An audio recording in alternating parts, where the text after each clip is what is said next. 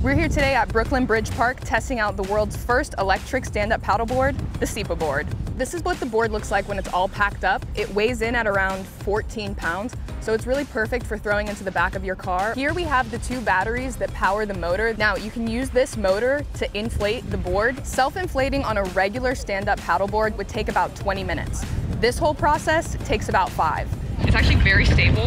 It's really helpful to have a motor out today when the current's a little bit stronger, it's a little bit windier. This board is great for people who are just looking to stand up paddleboard. It plus has that motor and self-inflating. It's also great if you have a family, kids who want to get out on the water, but maybe can't pull their weight putting in the effort. Also great if you're somebody who just maybe struggles to do an hour or 2 of paddleboarding. You do have a little bit of noise when you're out on the water. The other thing would just be the cost. But if it's going to help you enjoy the water, then it might be worth considering.